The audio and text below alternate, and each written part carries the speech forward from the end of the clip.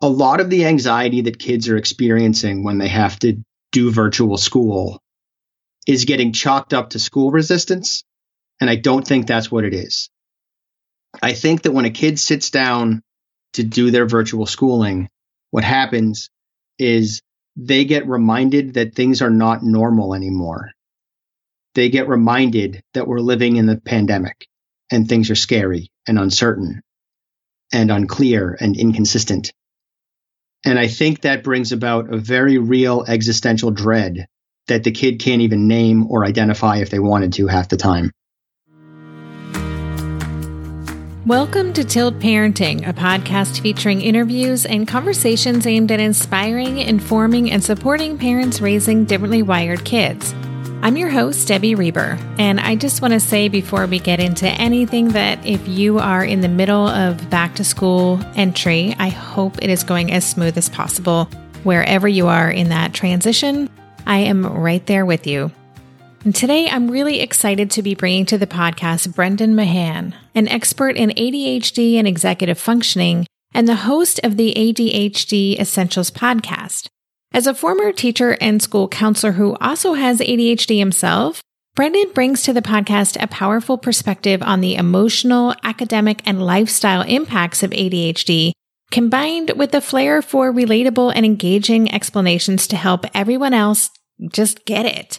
Brendan helps individuals, families, schools, and businesses manage the challenges of ADHD and neurodiversity through an approach that blends education, collaborative problem solving, and accountability with compassion, humor, and a focus on strengths and growth, and his trademark wall of awful model. In today's episode, we cover a lot of ground, everything from ADHD and time awareness to balancing screen time and remote schooling to dealing with anxiety and uncertainty surrounding the COVID-19 pandemic. Brendan is also going to break down his wall of awful, which is a brilliant analogy for understanding task resistance, as well as give us his strategies and tips to get past it. Get ready for many aha moments and realistic takeaways for parents of all differently wired kids, not just those with kids who have attention issues. I hope you enjoy our conversation. All right, now let's get to my conversation with Brendan. Hey, Brendan, welcome to the podcast. Hi, Debbie. Thanks for having me. Yeah, we have a lot to get into to talk all things ADHD in this crazy time that we are recording this in. And I was so happy to learn about your work from Seth Perler, who a lot of my listeners are very familiar with. He's a frequent podcast guest. And so you and I have talked, but I would love if you could take a few minutes to just more casually introduce yourself to our listeners. I've already done your formal bio, but tell us a little bit about who you are as a person and why you're in this space. Sure. Yeah. And Seth's great, by the way. I'm really happy that I've connected with him and with you. So I'm in the ADHD parenting space because I have ADHD, I guess. I started as a kid. I was like, I want to be a child psychologist. and I went to college for psychology, and they were like, basically early psychology classes are just the history of psychology, not psychology. There's no counseling stuff that you're learning. And so I left that and in a long and windy road ended up becoming a teacher. And I was a teacher when schools didn't have money. So I kind of bounced around a little bit. I kept in schools. It's sort of the most recent person in is the first one that gets bounced when there's no money. So I got bounced a few times. And eventually I was like, I can't get better at this job because I'm not keeping a curriculum long enough. And when I left education, I had two ideas, either a guidance counselor, which is basically a counselor for children and kept me connected to education, or an ADHD coach. Because as a teacher, I was really good with the kids who had ADHD. I wasn't the guy who got mad and frustrated with them. In fact, I usually got annoyed with my fellow teachers who didn't seem to understand why these kids were struggling. And then I got diagnosed with ADHD and was like, oh, that's why. But that's kind of how I ended up getting here. When I went back to school, I have a master's in education and I also have one in guidance counseling. But there's not a lot of guidance counseling jobs available. So I ended up doing this ADHD stuff instead. And it's really better. Like I get to teach teachers. I train educational staff on how to more effectively manage ADHD and student productivity and social emotional stuff and all that, and anxiety. And that's kind of how I got here. In terms of more personal stuff than that, I guess, like I'm a father of identical twins, which is a lot like having ADHD, even if you don't have it, but I do. And we just do stuff, right? Like me and the boys and my wife too. I've managed to maintain a marriage for 16 years this Friday. So I know, proven I have ADHD, 16 years this Saturday. Sorry. We're celebrating it Friday, but it's actually on Saturday. And so I've kind of struggled and come out the other side stronger for it and managed to navigate a lot of the difficulties. And that's why I feel like I'm good at what I do, I guess, because I've helped a lot of people and I haven't quit yet. Yeah, that's awesome. And congratulations on the upcoming anniversary, the 16 years. Thank you. I'd love to hear a little bit about how you train teachers. I feel like this is kind of a mystery to so many of us who aren't teachers. And I mostly work with parents who were always looking to understand how to better communicate to teachers to understand who our kids are. And we recognize that there is a lot of negative stigma surrounding ADHD, or there's still a belief among many people that it's not a real thing. And so a lot of us feel like we're constantly, climbing uphill in trying to advocate for our kids. So could you even give us a little inside look at the resistance, if any, that you experience when you're working with teachers, and what are some of the things you found has really helped them change the way that they teach their ADHD kids? Some of it is, I was a teacher, so I've talked to teachers, like I speak teacher. My sister is a teacher. My brother-in-law is the head of the math department at a high school. So I know that culture, and rolling in and being able to say, hi, I've been a teaching assistant. I've been a teacher. I've been a principal. I earn a lot of cred from the jump because it doesn't seem like I'm a talking head. And then I own a lot of what they already have going on from the jump. So I say to them, like, I am not here to tell you that you're bad at what you do. What my expectation is, the assumption that I'm working from, is that you are 90% amazing and 10% not there yet. And my job is to help you fill that 10%. I'm not here to add work. I'm not here to put more stuff on your plate. A lot of what we're going to talk about today, you're going to find is stuff that's already on your plate. And I'm just asking you to look at it from another perspective to make your life easier in the long run. It might be a little bit harder in the first 6 months to a year, but after that, it's going to be easier for the rest of your career.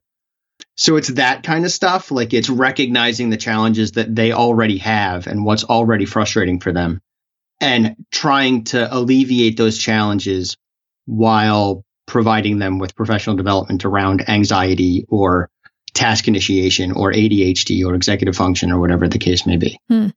Just such important work. And that's something I realized, when my son was quite young, just how his teachers were awesome and didn't have the tools or information. Like and I was turning to them like, wait, I need you to tell me what to do. But they just weren't aware of the strategies that work or where to even begin on so many levels.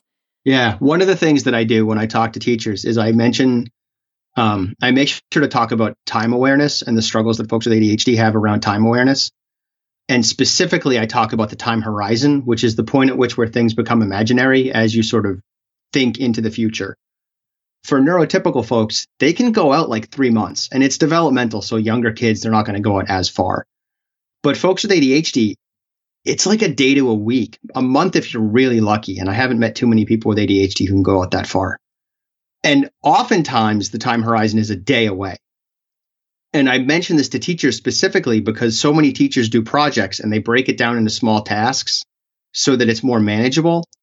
But almost none of them are thinking that another benefit to that process is that you're making it so that some piece of that book report, I don't know, diorama on ancient Mesopotamia, you want some piece of that project to land inside the kid's time horizon. So if there's something due every day, there's always something in their time horizon and they're always working toward that goal, as opposed to if it's not due till the end of the week and now they're not doing it until Thursday because it's due tomorrow. Oh, that's so interesting. You just kind of summed up procrastination. Uh-huh. A time horizon. I like that because it also sounds a bit like a sci-fi concept. But it's real. Yes. So actually, I would love to, that kind of ties in a little bit with your concept, the wall of awful, which I really think is such a powerful concept. I have shared the video with certain members of my household, but I do not know that they've been viewed yet. But can you kind of walk us through what the wall of awful is? Because I think it's really going to resonate with a lot of parents. Yeah. So it started because I was trying to explain to parents why their kids didn't do homework, or why they had trouble doing homework, I should say. And then as it progressed, I realized it was bigger than what I was talking about, and that it was really a trauma model, because in a lot of ways it is. And so here's how it works. Every time we fail, we get a brick in our wall, right? So let's stick with homework because that's the origin. My kid didn't do their math homework. So because my kid didn't do their math homework, they get this brick in their wall, right? This little failure brick of, I didn't do my math homework. Along with the failure brick, they also get a disappointment brick because they've disappointed themselves.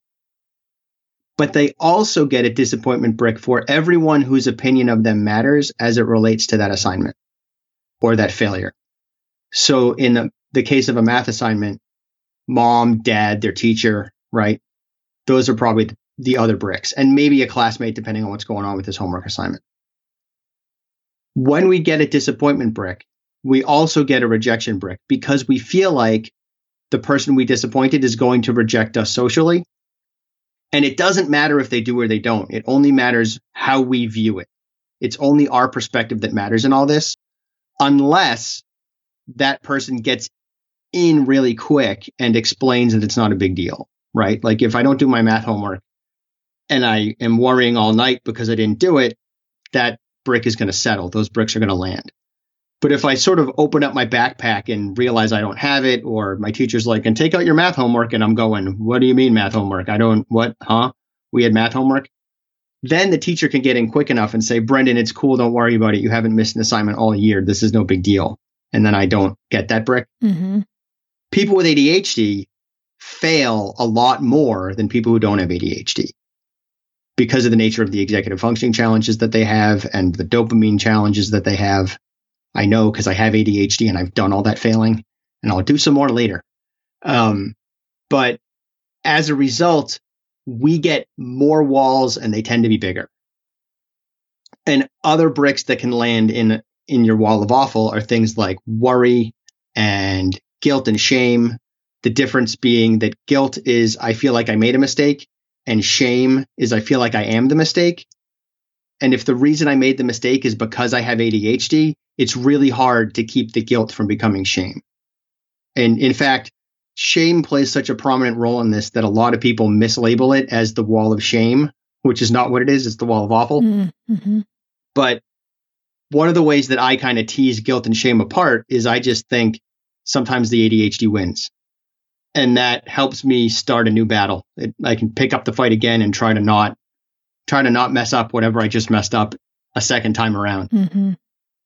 As you were explaining that, a question popped into my mind that, is this something that our kids, even kids who pretend as if they don't care, like I don't care about this, I'm not interested, this doesn't bother me, is this going on kind of beneath the surface in your experience? Yeah. And eventually it becomes surface level. And when it's going on below the surface, maybe you don't have a wall of awful for that because you haven't noticed that it's a deal yet. It's not bothering you yet. So that might be a thing that you failed at infrequently enough or with such low stakes that you just don't have a wall for it yet. Or you might just not have the self-awareness, which is totally an ADHD thing. Mm-hmm. Completely fair. Once you're noticing it, that wall matters and it's pretty significant. And it's not like we have a wall of awful for doing anything ever, right? You get walls of awful for specific tasks. So I might have a wall of awful for math. I might think that I'm bad at math, right? I might have a wall of awful for homework. If I have to do math homework, I'm tangling with 2 walls of awful in order to get that done or in order to get that started, I should say. Because what's happening is when we go to start this task, there's this huge wall of emotions. That's what the wall of awful is. It's an emotional barrier that prevents us from initiating tasks and taking risks. And we have to navigate that emotional barrier before we can begin whatever it is that we want to do. And in order to do that, we have to know that it's there. We have to have some language to think about it and to talk about it. And that's the other thing that the wall of awful is it's a language model and a thinking model for how to navigate that barrier of negative emotions and negative associations that keeps us from initiating a task. Yeah, it's such a great metaphor. So that's why I love just the visual of it. And you did 2 great videos with Jessica McCabe from How to ADHD about this. And I really recommend people listening to share this with your kids if they're willing to check it out. But it's powerful. It totally resonates. So can you talk a little bit about then how, you said you have to be aware that it's there and tap into the emotions behind it. What are some of the ways that our kids can overcome this wall or at least learn how to navigate it? Yeah. So there's 5 ways that people try to get past the wall of awful. 2 of them don't work. And one of the ways that works is not healthy. So, and the other 2 are pretty good. The first way that people try to get past the wall of awful is they just stare at it, which is not in any way interacting with anything. So you're not going to get past the wall because you're just staring at it. The second way that people try to get past it is they try to go around it. But it's a metaphor and it's infinitely wide and you're never going around it. You're just going to wind up doing something else and get distracted, right? The first way that people try to get past the wall of awful that works but is unhealthy is they Hulk smash through the wall of awful, right? They just get angry. Fine, I'll do my math. God, right? Sounds familiar, yes. Yeah, that's kind of Hulk smashing outwardly at the person who's asking you to do this task.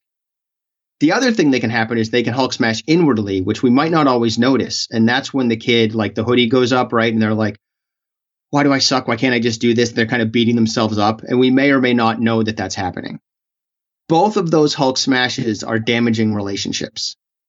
When I turn to mom and I'm like, fine, I'll do my math. God, shut up. I'm damaging that relationship with my mom because I'm not treating her with kindness. And sometimes mom Hulk smashes right back at me because she's got a wall of awful for arguing with me. But that math homework has to get done. And now we're in a battle. And when I kind of flip the hood of my sweatshirt up and get all forlorn and emotional and anxious or angry or whatever, then I'm damaging my self-esteem. I'm damaging my relationship with myself because I'm just like, why do I suck? What's wrong with me? Why can't I do this? And that's not healthy either. So those 3, Hulk smash, go around, and stare at it, are fight, flight, and freeze.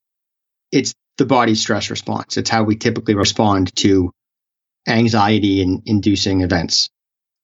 It's the amygdala hijack stuff. The 2 that work to get us past the wall of awful that are healthier are climbing it and putting a door in it. And climbing it looks a lot like staring at it. And that's what makes this tricky from the outside for mom and dad to be observing their kid, for example, or for mom to be observing dad or dad to be observing mom. I might look like I'm staring at the wall because I'm sitting there with all of my papers out and my binder or whatever, my iPad on, but I'm not doing anything. So it looks like I'm staring at it when really what I'm doing is all of this internal emotional work to get started on the task. And it's hard to tell. Are they getting started or are they staring? We'll be right back after this quick break. We just celebrated our 2-year anniversary of Gotcha Day when we adopted our sweet Haskell, my cat who acts like a dog, plays fetch, and who I'm pretty sure has sensory processing differences. Are you getting a new pet soon? That means you'll need to think about getting the necessities like food, toys, a bed. Something you may not be thinking about, though, is pet insurance. That's why you should check out ASPCA Pet Health Insurance. The ASPCA Pet Health Insurance Program offers customizable accident and illness plans, making it easier for pet parents like you to help your pet get the care they may need. The ASPCA Pet Health Insurance Program has been around for over 18 years, and they've helped more than 600,000 pets during that time. They allow you to customize your plan, helping ensure that your pet's plan is as unique as they are, because vet bills can really add up, especially when you're least expecting it.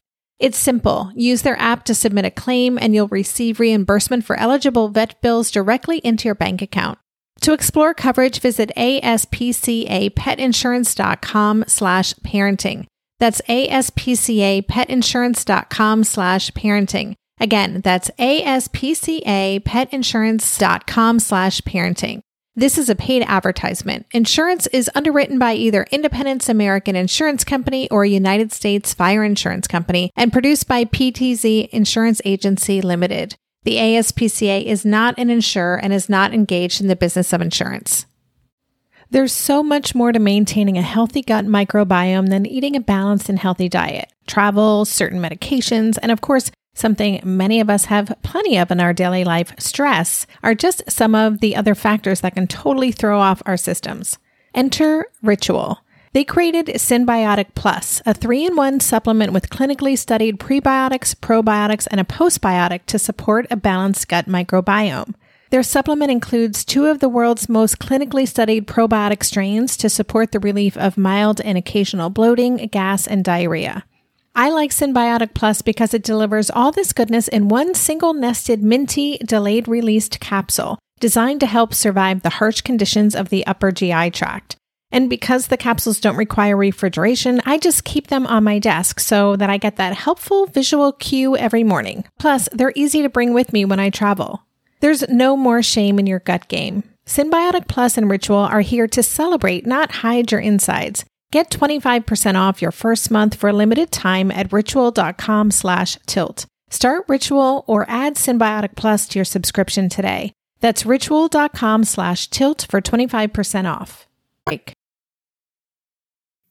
One way that we can tell that they're getting started is when your kid takes forever to get their binders out of their backpack. I don't know if you've experienced this, but when it's like they have to do homework and it takes them 20 minutes to get the binders out. They're making this slow, gradual forward momentum towards the homework, but it's really slow, much slower than it needs to be.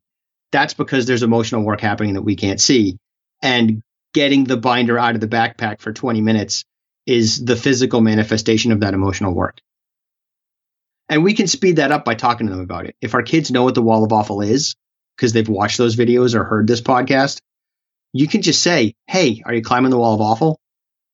And hopefully the kid's like, yeah, I think I am. And you're like, okay, cool. How can I help? Do you need me to get you a snack? Do you need a hug? Do you just need me to put the binders on the table for you? What's helpful? But often what parents do is they grab those binders, drop them on the table, sometimes slam them on the table, flip them open and say, get to work, get going.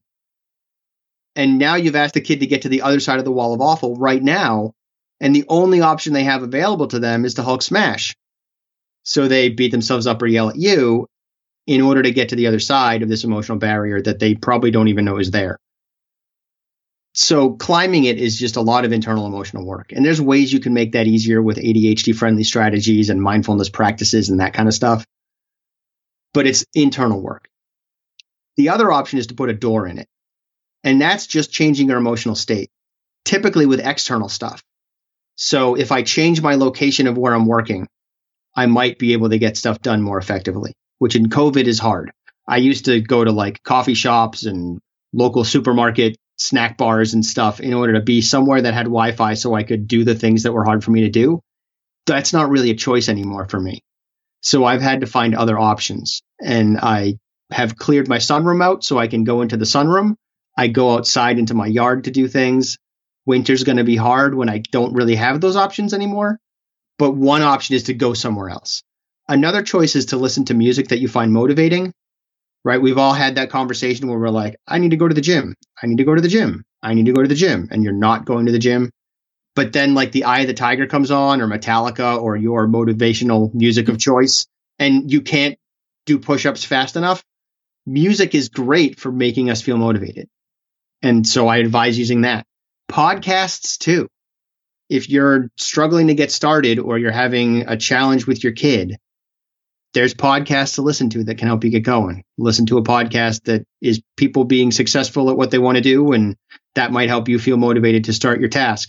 Listen to a podcast like this one. It might help you approach your challenge with your kid from a new angle, and also just approach it in general because you're being motivated by the ideas and thoughts being shared. So I love both of those strategies. And that was so interesting when you described climbing the wall and that what they're doing when they're staring at the backpack or they're just moving like molasses to kind of get going with something that we think should go much quicker is that they're transitioning, they're processing, and that we really rob them of that process if we don't recognize what's going on. So I just thought that was really fascinating and a reminder too that so much of this always comes back to our expectations of what we think things should look like and how productive our kids should be or how quickly they should be able to do something. So it's a good reminder too to just slow down. And I'm wondering between the door and the climbing, is the idea that we want our kids to know that both of these options are available to them and help them understand what works best for them? Like, do you personally use a blend of these? I do. Yeah, I use a blend because if you rely entirely on the door, you're not doing the hard work of getting past the challenges that are internal, right? Like you can make the wall easier to climb by doing internal work. And you can almost eliminate them. But you have to do that internal work in order to make that happen. And if all you ever do is put a door in it, you're going to burn yourself out because you're just shifting your emotional state too quickly. And there's still this dread and this anxiety around doing your math homework, mowing the lawn, making that phone call that you haven't really processed. So you don't want to always put a door in it. And you also don't always have the option of climbing it. Because climbing, it takes a while. And sometimes you just need to start. And you don't really have the luxury of doing a whole lot of internal work. So you kind of have to use a blend. And you have to be aware of when you're climbing versus when you're staring, which can be hard to tell sometimes. And even when you're putting a door in it versus when you're going around it. Because I don't think I drew that parallel yet, but I want to really quickly. Your kid might say, I have work to do, but can I watch an episode of Bob's Burgers first? And they're trying to put a door in it, right? They're trying to visit their friends, Bob and Tina, and laugh a little bit and then be ready to do their homework.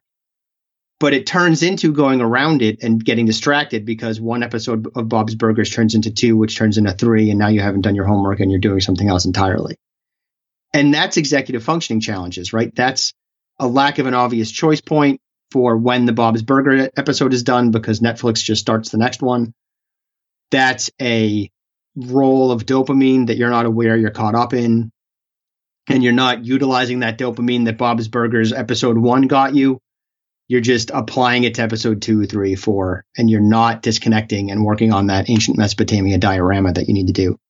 So we need to externalize that part of the dopamine motivational role of the door by setting timers, putting sticky notes, giving mom and dad permission to interrupt us after the first episode, turning off the autoplay of the next show, whatever the case may be.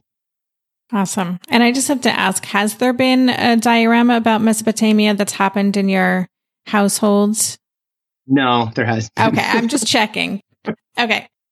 So you mentioned COVID in that last bit, and I do want to talk about that. I mentioned before I hit record that Seth and I had done a very lengthy back to school prep and prioritizing workshop last night and the night before we record this.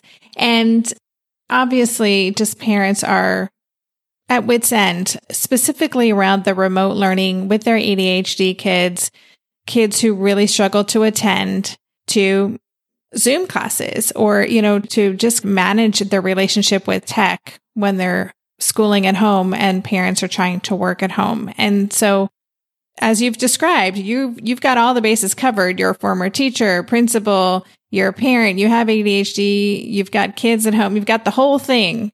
So please give us some wisdom. What are some of the best practices or advice do you have for parents to set not just their kids up for success, but really maintain the integrity of their relationship with their kids throughout this process? Yeah, and I'm glad that's where you started, because our relationships with our kids matter more than anything else. Yes, education matters, but my relationship with my kid matters more than their education, because I can't help them with their education if I don't have a good relationship with them. So we want to prioritize relationships over all of the other things, but that doesn't mean that the other stuff always takes a back seat. We don't want to be like a pushover parent who's just like me and you don't have to do school. That's not a plan either. But we don't want to fight so hard that we're doing long-term damage to our relationships with our kids. We want to pay attention to where that line is. And that's going to vary family to family. So I can't really provide too many clear examples of what that looks like. But just if you're getting really hard pushback, respect that really hard pushback and use the wall of awful maybe as a model to talk about it. When they need to take a break, let them take a break, but make sure that before that break happens, you're getting a commitment from them that they're going to do whatever it is that they're not doing at some later point in the day, or maybe the next day or over the weekend or whatever the case may be. We don't want it to be a break and you don't ever have to do that thing that was bothering you. You still have to do the thing.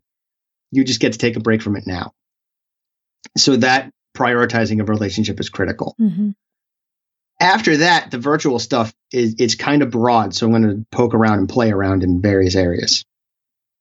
I want to start with the emotional side of it because I think that this is something that's not getting looked at enough. A lot of the anxiety that kids are experiencing when they have to do virtual school is getting chalked up to school resistance. And I don't think that's what it is. I think that when a kid sits down to do their virtual schooling, what happens is they get reminded that things are not normal anymore. They get reminded that we're living in the pandemic and things are scary and uncertain and unclear and inconsistent. And I think that brings about a very real existential dread that the kid can't even name or identify if they wanted to half the time. And that's the anxiety that they're dealing with. It's not anxiety that's pointed at like English or their teacher or math or something like that. It's everything is weird and I'm sitting at my kitchen table going to school and that's not how this is supposed to be. And I don't like it. I think that's a huge amount of the anxiety that's coming up. And as parents, we have to be mindful of that and do our best to put the right language to it. Because if we say to our kids, hey, I know you just don't like school, but you have to do it. Then, assuming things return to normal at some point and kids are going physically to school again, that anxiety is going to stay. And it's going to turn into more school resistance. But if we look at it in terms of, I know that things are weird right now, and I know you don't love doing virtual school because it reminds you that things are weird, but we still have to do this. It's still part of your job as a kid, or whatever, however you want to put it. Advocating for them and validating those emotions will help them initiate that task that has otherwise been so hard for them to initiate. Mm-hmm. That's really, I haven't heard it put quite that way in terms of a cause of the anxiety. I mean, I think I hear from a lot of parents that their kids are just shutting down, especially even younger kids, that they are just refusing to do the Zoom classes. And I really love your explanation for why that might be going on. Yeah. I don't think it's any different than when I go to BJ's and I have a little tiny anxiety attack and I have to talk myself into going into the supermarket. Mm-hmm. And I don't know why it's only BJ's. I can go to every other supermarket. It doesn't happen for me on, which is how I know it's all in my head. But I mean, BJ's was the supermarket that I went to the most when this stuff started to hit. And I think it's just a carryover. I have a wall of awful for going to BJ's now, but I'm not afraid to go to BJ's. It's a reminder that things are different. And that's the part that causes the anxiety. When is this going to end? Am I going to be safe? Am I going to bring COVID home to my family? That kind of stuff. I think our kids are going through something similar. It's not the same, but it's that same kind of initial anxiety response is not connected to what you're doing. It's connected to things being different. Mm-hmm. Another thing to do is schedule time for your kids to use their iPad, screen, whatever, video game stuff as video games every single day. Because if they know, and only like an hour, like not like all day, set clear boundaries around it, have it be scheduled. Because if they know that they're going to get to use their iPad at 4:00 for video games, they're going to be less inclined to try to use it for video games at 11:30 when they should be learning about ancient Mesopotamia, right? Because they already know they're going to get to do it. So having a slot scheduled where they can do the video game stuff will facilitate them attending school virtually a little more easily. What about, I'm just thinking of for our older kids who are on their computer, someone brought up last night, just not wanting to feel like a helicopter parent sitting over them, watching them tabbing back and forth between apps on their device or whatever. How involved do you recommend parents are in, at what point do we just raise the white flag and say, I can't monitor your every moment on this tech for school? What is that balance? I don't think you ever raise the white flag. Mm-hmm. I don't think that's a plan. I think what you do is you change your strategy. And that's by framing what tech is and what the job of tech is. Because tech has more than one job, and that's part of the problem. When I have my phone out, right, because a phone is just a mini iPad, I might be checking the weather. I might be looking at Facebook stuff for my business. I might be looking at Facebook stuff personally. I might be texting a friend. I might be looking up the definition of a word or whether or not this person was in a movie that I think they were in. I might be watching YouTube videos that have nothing to do with anything. I might be watching YouTube videos that are teaching me how to fix the grill. I can be using this for all kinds of different reasons. And the same is true for our kids' iPads and computers in general. So we need to define the purposes behind these screens. The way I look at it is, are you using this screen as a tool or for entertainment? And let's start by splitting that hair. If my kid is on their computer, on their iPad, on their phone, using it as a tool, I don't have any issue with that. If they're using it for entertainment, depending on when and how long they've been using it, I might have some concerns. If they've been playing video games for 5 hours, that's not healthy. Go outside. If they're supposed to be doing schoolwork and instead they're watching YouTube videos, that's not good either. I'm concerned about how you're making decisions or prioritizing things or avoiding distractions. But if we don't find terms, and you don't have to pick tools versus entertainment, you can do something else if it's better for you. But if we don't find tools and terms that allow us to differentiate between the different ways we're using our screens, and if we don't share those with our kids, they're not going to be able to provide the judgment to their lives that we need them to be able to bring. So giving them some ideas around how to partition out the ways they use their screens will help them make their own judgment and put their own priorities on it, and hopefully use it more as a tool and less for entertainment when that's what needs to be happening. We'll be right back after this quick break. Hey there, it's Debbie. I love making this show and sharing conversations about how to support our awesome neurodivergent kids. I've seen how even one little insight from an interview can spark a big shift in daily life. But I know that raising complex kids can be messy and lonely. And just when we think we figured it out, something comes up that boots us right back to feeling overwhelmed and stuck. That's why I've poured everything into creating a way for parents like us navigating complex parenting journeys to join together and chart a path that feels positive, hopeful, and doable. It's the brand new Differently Wired Club experience. In the club, you'll get personal support from me and other seasoned parent coaches, 6 live calls every month where you can connect and get your personal questions answered, the opportunity to learn directly from authors and experts like I have on this show, monthly themes for getting specific and tactical, an exclusive private podcast feed, and the best, most generous community of parents. Seriously, these folks show up for themselves and each other, and that right there is really everything. Because it's a daily reminder that we're not alone. Our kids aren't broken, and we have totally got this. The recently rebooted Differently Wired Club is on a brand new platform with its very own iOS and Android app. It is such a great space. However you learn, whatever your style, no matter the ages, genders, and neurodivergent profile of your children, the Differently Wired Club can help you cultivate the positive shifts you're hoping for. Join us today by going to tiltparenting.com/club. That's tiltparenting.com/club. I hope to see you on the inside. If you're a parent, I invite you to join us at the Mindful Mama podcast, where it's all about becoming a less irritable, more joyful parent. With sometimes hilarious and always thought-provoking experts and friends, at Mindful Mama, we know that you cannot give what you do not have. And when you have calm and peace within, then you can give it to your children. I'm Hunter Clark Fields, and I can't wait to see you there. Listen in to the Mindful Mama podcast.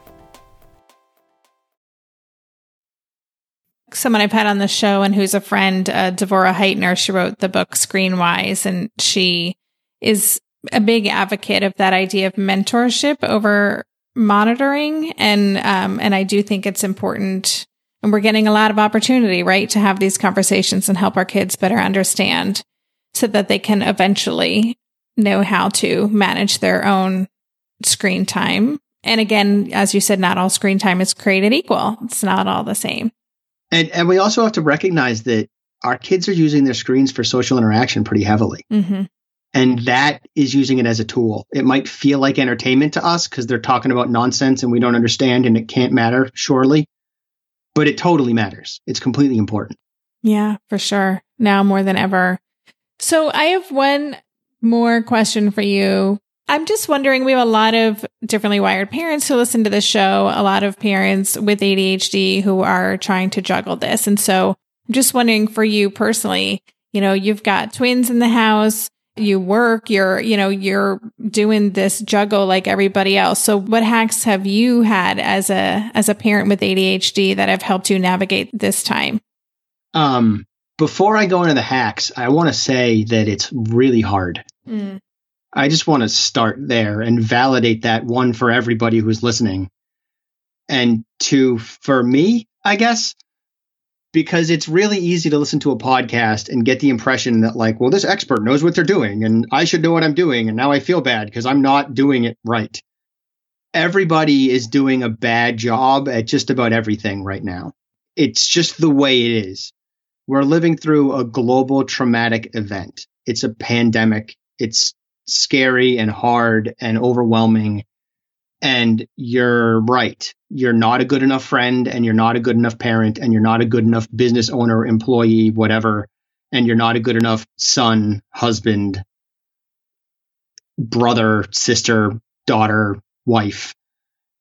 Your house is not clean enough. Your yard is not clean enough. You're not eating right. All of that is true.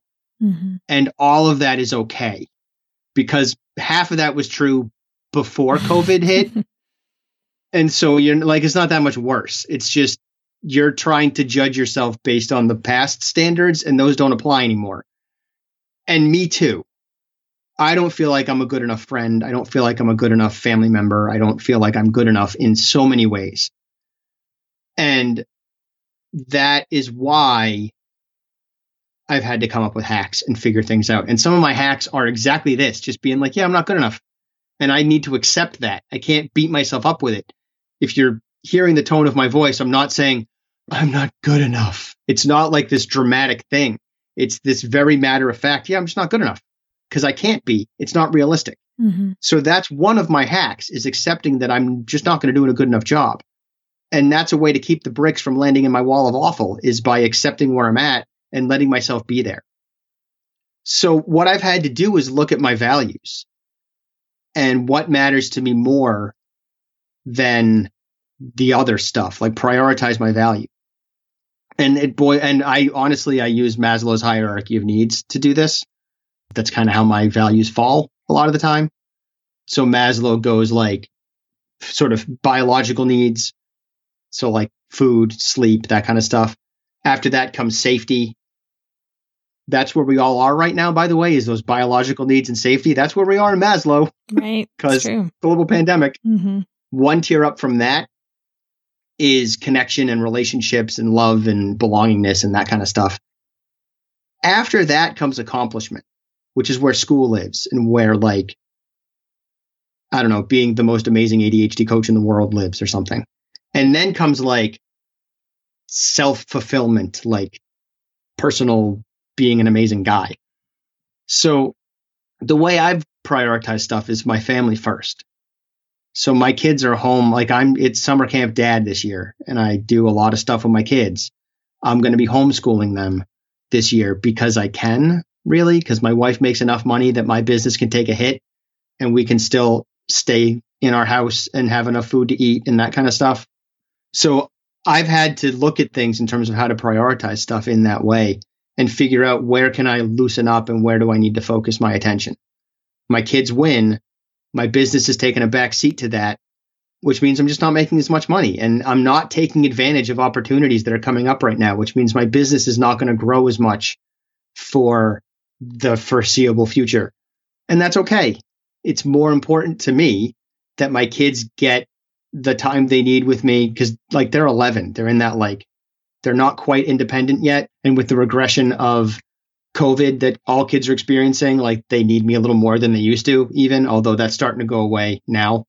And those are my hacks, is they're kind of really big picture hacks in terms of what can I loosen up on? And everyone's got different things they can loosen up on. Some parents have to work and they've had to loosen up on the way that they parent their kids. There's some parents who are just getting stricter with what they're doing because they don't have time to negotiate anymore or the bandwidth or energy to negotiate. So there's a lot more sit down, eat your dinner, go read and go to bed. And that's okay if that's where you are. Just, again, as much as you can, make sure that relationship is staying healthy, even if it's a little more of a short-tempered mom or dad. Mm-hmm. I don't want to come across like I'm being critical of anyone. Not everybody is in the position that I'm in. I'm really lucky to be able to do things the way I am. So those are some hacks. Mm-hmm. I also, in general, the way I approach the world is I do a lot of pre-mortem stuff where you sort of what am I doing? Why is it going to go horribly wrong? And you figure that out before you do the thing, and then you work backwards and solve those problems in advance. So I typically approach the world that way. And I also spend a lot of time paying attention to what my resources are in terms of people and time and items and that kind of stuff. And how can I use those resources to more effectively do whatever it is that I have to do? And an example of that is I've got friends in schools and I'm going to homeschool for hopefully only a year, and they'll go back to school in 7th grade. I just emailed some teachers I know and was like, hey, can I steal some of your curriculum? And most of them said yes. So I have more curriculum than some random parent off the street because I know teachers who are willing to share, in some cases, their entire year-long curriculum with me. So I don't have to redesign social studies because I've got that. Mm-hmm. And I was an English teacher. So I taught 6th grade, which is the grade my kids are going into. So I have that. Those sorts of strategies and those sorts of tactics are also hacks. What are your resources and how can you take advantage of them? That's great. Thank you for that answer, and just keeping it real about where we all are, because everything you said, I think, resonates whether you're parenting with ADHD or not. This is challenging what we're experiencing. And my very wise, brilliant friend, Michelle Borba, reminds me that this is the time to lower the bar. And that's something I'm trying to just remind every parent to do right now. So thank you for that. And also people with ADHD, this is maybe a strength that we have in this situation, depending on how we look at stuff. But as a person with ADHD, I live life on hard mode all the time, and I'm not really sure what's going on most of the time. There's all kinds of surprises that happen because I forgot about things or something like that. So the uncertainty of COVID-19 and the not being good enough of COVID-19, that's a world I lived in before COVID-19. And depending on how I navigate that, there's days when I feel that gulf even more and I feel like I'm that much more not good enough. That makes it harder. But there's other times that I'm like, yeah, but I'm used to not being good enough. So this is whatever. It's no big deal. So sometimes the neurodiversity of ADHD can be an advantage in times of hardship. Mm-hmm. Great point. Well, on that note, I would love if we could just wrap up by hearing where people can connect with you. You have a podcast, and I know that you have a parent group, and just give us a little more insight on where people can connect. Yeah, so they can find me at ADHDessentials.com, ADHDessentials.com, or thewallofawful.com will get you there too. And the podcast is ADHD Essentials. And I run online parent coaching groups for parents affected by ADHD, either because they have it, their kids have it, or both. They run for 8 weeks. There's a lot of curriculum planning that happens in it because I was a teacher. So that every week has a theme, and you can find those on my podcast. And the next round will be starting September 21st. So if this is before September 21st, there's openings, hopefully. And I'd love to hear from people. They can also email me at brendan@adhdessentials.com, BRENDAN. Awesome. And listeners, as always, I will have links to all of those resources, as well as the videos from Jessica McCabe's YouTube channel, On the Wall of Awful, for you guys to check out. And Brendan, I thank you, first of all, for just going all over the place with me today. We've touched on so many topics, but such a timely conversation for so many parents right now. And I really appreciate it. Yeah. Thank you for having me. And I have ADHD, so going all over the place is kind of my jam. You've been listening to the Tilt Parenting Podcast. For the show notes for this episode, visit tiltparenting.com/podcast and search for this conversation. If you like what you heard on today's episode, I would be grateful if you could take a minute to head over to Apple Podcasts and leave a rating or a review. Thank you so much for helping us stay visible so people who would benefit from the show can easily find it. If you want to support the show and help me cover the cost of production, please consider joining my Patreon campaign. To support the show, just visit patreon.com/tiltparenting. Lastly, if you aren't already part of the online community at Tilt, I invite you to sign up at tiltparenting.com on the box in the bottom where it says Join the Revolution. Every Thursday, I send out a short email with a quick note from me, a link to that week's podcast episode, and links to 5 stories from the news that week that are relevant to parents like us. Again, you can sign up and learn more about Tilt at www.tiltparenting.com. Feel like you're the martyr in your family? You're not alone. Hey, this is Joanne. And Bree. And we're from the No Guilt Mom podcast. Bree, we talk to a lot of moms. Yeah, we sure do. And if you're a mom who has a to-do list that is so massive that you get overwhelmed and you shut down, or if you fall into the habit of doing everything for everyone and don't know how to change it, we can help you become a no-guilt mom. We're going to take you from family martyr to family model. That's role model, so that you role model the behavior that you want to see out of your kids. You're going to go from being tired and overwhelmed to energized and guilt-free. Every week, you'll get actionable strategies that you can implement right away from the experts that we interview and from us. We also have a whole lot of fun, so check out the No Guilt Mom podcast everywhere you listen to your favorite shows.